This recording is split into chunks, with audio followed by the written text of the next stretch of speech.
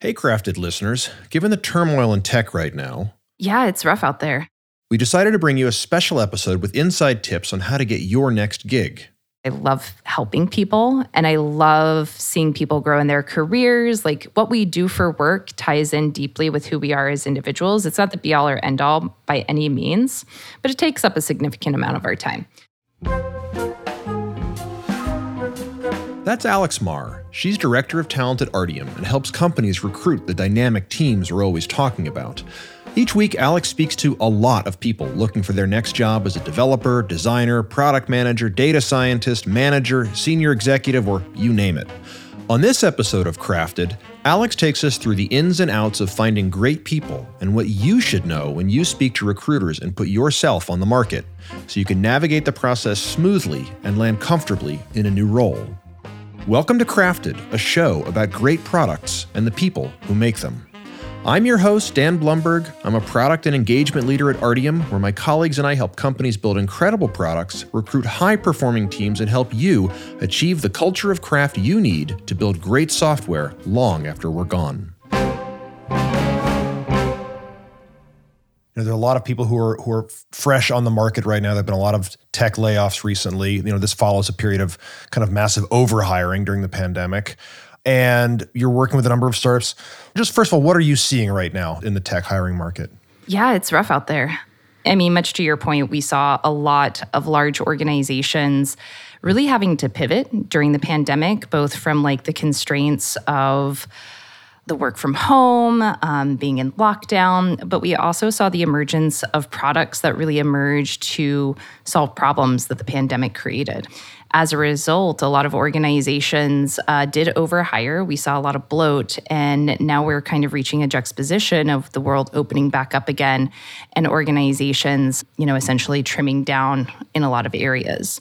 Additionally, a lot of the products that did well, Peloton, I'm looking at you, during the course of the pandemic, are really struggling to kind of pivot again in such a short period of time. So it's really unique. And then in terms of what we've seen recently is, I would say, a lot of reactivity in the market. And I've heard it floated around that there's a lot of like me in terms of like, oh, if Google's doing a massive tech layoff, I suppose we should also be doing a tech layoff. I don't necessarily agree with that. I think that we need to really look at things more objectively and not necessarily be swayed by these behemoths that have been deeply influential in the past. I don't think that it's necessarily as relevant or applicable to all industries or all businesses. But it is really rough out there. There are a lot of really talented folks on the market, and there's a lot of competition for work.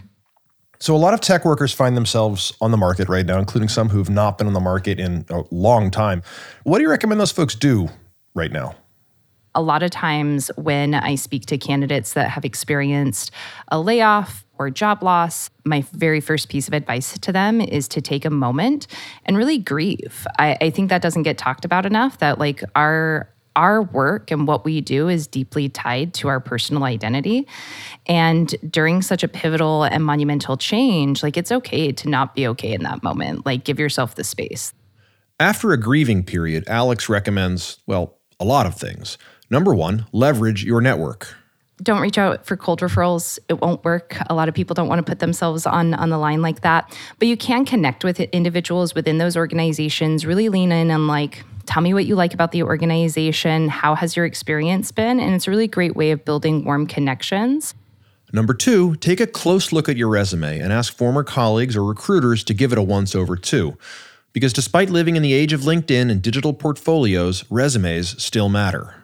I would love if we got rid of resumes collectively as a society. I think it is so challenging to expect people to consolidate their experience in 2 to 3 pages when the work that they've done is so like nuanced or large. But anyway, here we are. This is the system that we operate in.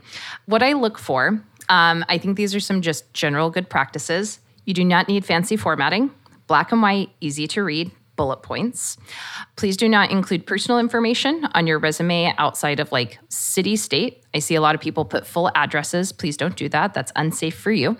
Please don't include a picture either. It is not necessary. I think it's important as well to like try to minimize bias where possible. making sure that you summarize specific skills, whether it's particular programming language, methodology, things like that are really important.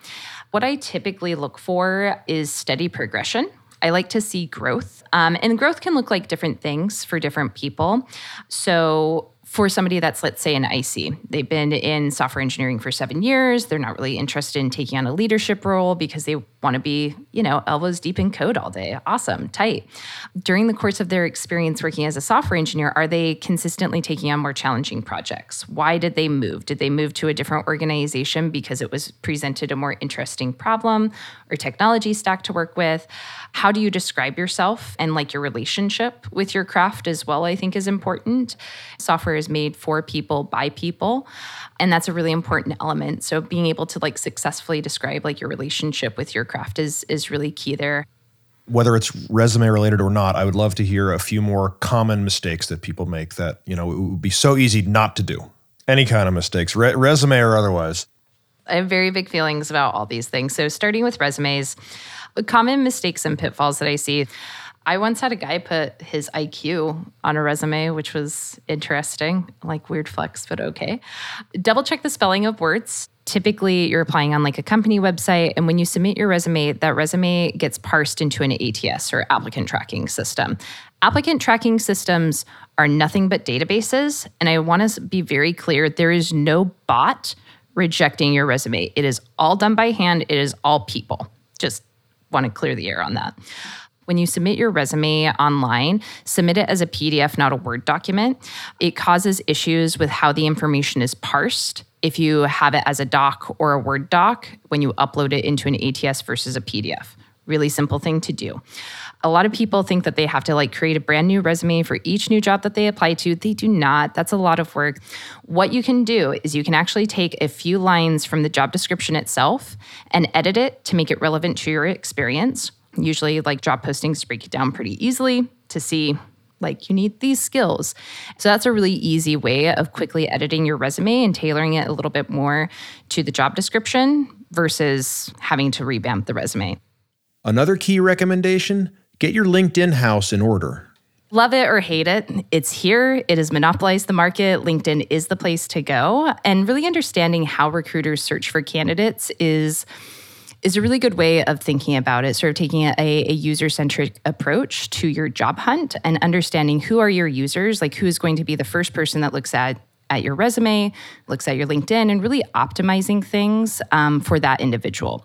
What I like to see is action outcome being described in resumes or LinkedIn. I did this thing, I did this action, and it resulted in this particular outcome. And that's a really good formula to implement. Additionally, I think making sure that your skills are updated, understanding that LinkedIn is a database and how recruiters search on LinkedIn is through Boolean strings typically. So being able to optimize the language in your profile to reflect your skills appropriately, particularly searchable skills, will increase the likelihood of somebody pulling up in a search. Could you give an example of what you just said about recruiters use Boolean search? Like, so if you're looking to hire a data scientist for a startup that you're working with, like what would the skills be that you'd be putting into that search in LinkedIn? Yeah, so it would all depend on the requirement, of course, but like, let's say big data, so like Hadoop, Snowflake. Let's say those are some of the primary skills. I would create a Boolean string, so I would search Snowflake and, so Booleans use and or not operators to help define the search. And you can also search in groups. So I tend to leverage Boolean strings over just like some of the basic search functionality within LinkedIn Recruiter, particularly because I make the assumption that people don't use LinkedIn and may not have like their skills section up to date. So as an alternative, by using Booleans, I'm more likely to find those keywords hitting in their profile elsewhere. What tends to happen as well is those words get highlighted. So as I'm looking through somebody's profile, let's say I am looking for a data scientist with experience using Snowflake, if they mention that, if I see that word highlighted in their previous experience, that's an indicator to me that this person has the necessary skill set and experience with that particular technology that I'm probably going to put them into a project or attempt to reach. So developers, folks who work in tech, developers especially, are very fortunate. There are recruiters reaching out to them often all the time. And they complain about this all the time, which I find hysterical, like what a lovely problem to have. but it is tricky sometimes. I wonder if you can just walk through how to speak to some of the recruiters who may be reaching out and how to diagnose whether this is someone that you want to work with or not. So I think I read a statistic somewhere that said senior developers can have upwards of like 30 plus messages sent to them on a weekly basis through LinkedIn. So that is a lot of chaff to sort out. So first of all, I think it's really important to understand the different types of recruiters. Recruiter kind of is a title that gets lumped together in a more generalist way. Understanding the specific type of recruiter will really help you as a candidate. So you have your in-house recruiter. Usually they're working directly for a company. They're supporting that company's growth and trajectory. They're helping define the talent acquisition process and are also responsible for interviewing and moving candidates through that internal process. Those are probably the recruiters that I think most developers want to work with, because it is directly with the company. The other recruiters that we see quite a lot of are contingency or agency recruiters. These recruiters work for a recruitment firm that has multiple different clients. These recruiters, typically the structure of contingency agency firms, it is structured very similar to a sales organization. So understanding that these recruiters are high volume, they are trying to throw a wide net and get as many people into their pipeline as fast as possible. So I'd say that those are the two types that you need to be aware of, is pretty much like in-house and contingency and agency. When it comes to kind of breaking down like what's a good message, like what should I respond to, there's a few things that I look for. One of the things that I hear a lot from developers is like, I don't know the name of the company, or like, why can't you tell me more information about this? And it can depend. It can vary. Some of the reasons are legitimate. And if for some reason they say that they can't share those things, they should be able to give you a valid reason why. There's absolutely no circumstance in which like we cannot say like, hey, unfortunately, I can't share the name of this company. They're still in stealth mode currently. Once we move through the interview process, I can open up and share more details. How does that sound?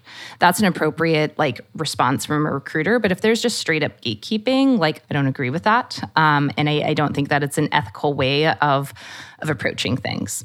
The next thing I start to look at is if the opportunity is contract, full-time, 1099, corp to corp. There's a lot of ways to work. I think it'll be really interesting in this market to see if we see a larger emergence of contract work versus dedicated full-time work. Making sure that the recruiter is really clear on if this is a full-time opportunity, is this like a contract to hire, and getting really clear on those terms. And again, the name of the game here is how open and transparent is that recruiter with you about these things. And I would say the more open and clear the communication, that tends to be the type of person that you want to work with. Say we're talking about an agency recruiter, a contingency recruiter here, and they send a message. It's enticing, doesn't have the name of the company, which is very typical. It's a high growth startup, and it's soon to be a unicorn, and et cetera, et cetera, et cetera. But you get excited and you talk to the person. What are a few of the questions that you want to ask to understand? Is this recruiter someone that will have my best interests at heart? And then also you talked about some of the things about just learning about the role specifically. Where would you recommend folks begin in that conversation? Start with the recruiter and like really drill in on whether or not they're going to be able to provide you the necessary support. Like at the end of the day, it should be a bi-directional relationship. A few ways of really like digging in here is walk me through the interview process. What role will you play is another really great question. Are you simply making an introduction, and can I expect like a handoff of somebody internally? Are you going to be like my primary point of contact? You should really have a clear understanding and idea of how involved in the overall process they should be. A really important thing to dig into is setting expectations on timeline for feedback. I know that this is a sticking point across the board for people, is like recruiters and ghosting are kind of like synonymous with one another. A lot of the times recruiters are beholden to the inner workings of an organization, particularly contingency recruiters, and may be waiting for feedback just as much as the candidate is. So how proactive they are in that feedback, I think, is a really strong indicator on the type of recruiter that will keep your best interests at heart, so to speak. In the interview, I think it's appropriate to ask the recruiter, like, what can I expect? proactively, like, what's the agenda? What information should I be prepared to bring? Have that dialogue. Advocate for yourself first so that you can show up in appropriate ways. Then when you're in the interview with the recruiter, it's not that important to me. Like, if you look nice or like have a nice Zoom background or things like that. Hybrid work is here to stay. Things happen. Dogs bark, kids barge in. All of that is okay. And if anyone, like, I am of the very firm belief that if any recruiter gatekeeps for that reason, that's not a company or an organization that I want to work with, specifically because if you can't accept me as like a human being that has human being issues and problems, how is that going to like show up at work when we're finally there? This might be a tricky question, but if a recruiter and a contingency recruiter reaches out to you, are you a stronger applicant because you've come through the recruiter versus just applying? You're more expensive now. Yeah. They're going to pay a fee on top of your salary. What is the value add there where you're working with the recruiter, or in some cases, is it not? Yeah, that is a tricky question. I would argue that working with the recruiter is going to be more advantageous. I think fundamentally the recruiting team provides appropriate framing for the candidate that can potentially leverage and help them through the process. Whereas if they were to simply apply with a resume with zero context, they may not have the same traction to move through the interview cycle. Tell us a little bit about your role here at Artium. Who are the clients that you're helping and what are you helping them with? The clients that we tend to support most often tend to be seed, Series A, Series B startups that are really trying to not only define their product, but also define what their company cultures and teams will look like. When Artium Talent engages with one of our clients, we tend to embed ourselves in their ecosystem. So we operate as an extension of the company itself versus an outside agency. So we really immerse ourselves in the culture of that organization. We work with very key stakeholders in establishing brand identity. And in terms of what we actually help with, we can actually stand up a full talent acquisition process. We advise on best practices when it comes to hiring technologists. And we also find the technologists as well. One of the things that Artium is really good at is hiring very good individuals to execute at their craft. We hear a lot of like, how do I get another Artium level developer to like join my team? The other piece that I think is really important is it's not lost on, I think, anyone that typically when an organization goes through a layoff, some of the teams that are initially impacted are typically recruiting and people teams. What that means though is like, it's kind of cyclical where it's like, okay, we need to hire, so let's hire a recruiting team. We're ramping down our hiring. We need to lay off the recruiting team, and it kind of vacillates back and forth. The nice thing about our model is it allows us not only to embed with the organization, but kind of start on their terms. What we typically see is a lower average cost to hire as a result of that like far supersedes like contingency fees. We're delivering really amazing candidates. The candidates are having a really amazing experience through the interview cycle. And then on top of that, if we also have Artium tech involved on that engagement, the tech anchors that individual and helps provide a successful onboarding. So it creates a really holistic and like well-catered service for everyone. Alex, when you think about growing a strong team and how that sets up a company for success, what is one experience, whether from Artium or anywhere else, that has changed the way you look at talent acquisition? When I first started doing technology recruiting, I was doing it for an agency. And one of the things that really shifted my whole like process, it was like a very like pivotal moment for me in my career, was when I was working in this agency, there was a prioritization of just like getting people through the door. I was working on contract recruiting in like the infrastructure space. And it was just like numbers driven and quota driven. And like, I'm a big firm believer of like leveraging data. Like data tells a story. It needs a narrative to tell the story.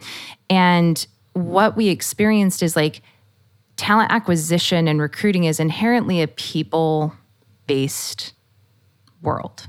We're dealing with people every day, and it is really hard to quantify humans. It is really hard to just like boil that all down into like numbers or metrics or things like that.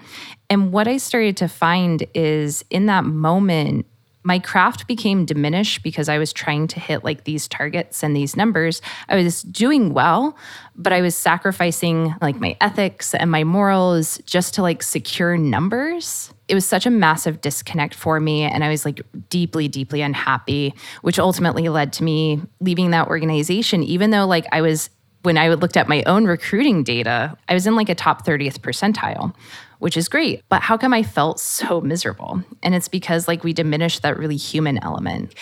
That's what I really enjoy about working here at Artium is we bring that human element to our clients. Like our clients are building amazing software products. To build amazing software products, you need amazing humans doing human things and having human experiences to help deliver that. Awesome. Great. Thank you. That's Alex Maher, Director of Talent at Artium, and this is Crafted from Artium. At Artium, we build incredible products, recruit high-performing teams, and help you achieve the culture of craft you need to build great software long after we're gone. We artisans love partnering with creative people to build their visions of the future. If you're building something ambitious, let's talk. And we're hiring tech talent both at Artium and on behalf of the awesome companies we work with. You can learn more at thisisartium.com, and you can start a conversation with us at hello@thisisartium.com. If you like today's episode, and hey, you've made it this far, please subscribe and spread the word. After all, Crafted is proven to increase your IQ by at least 1 point each time you listen. Weird flex, but okay.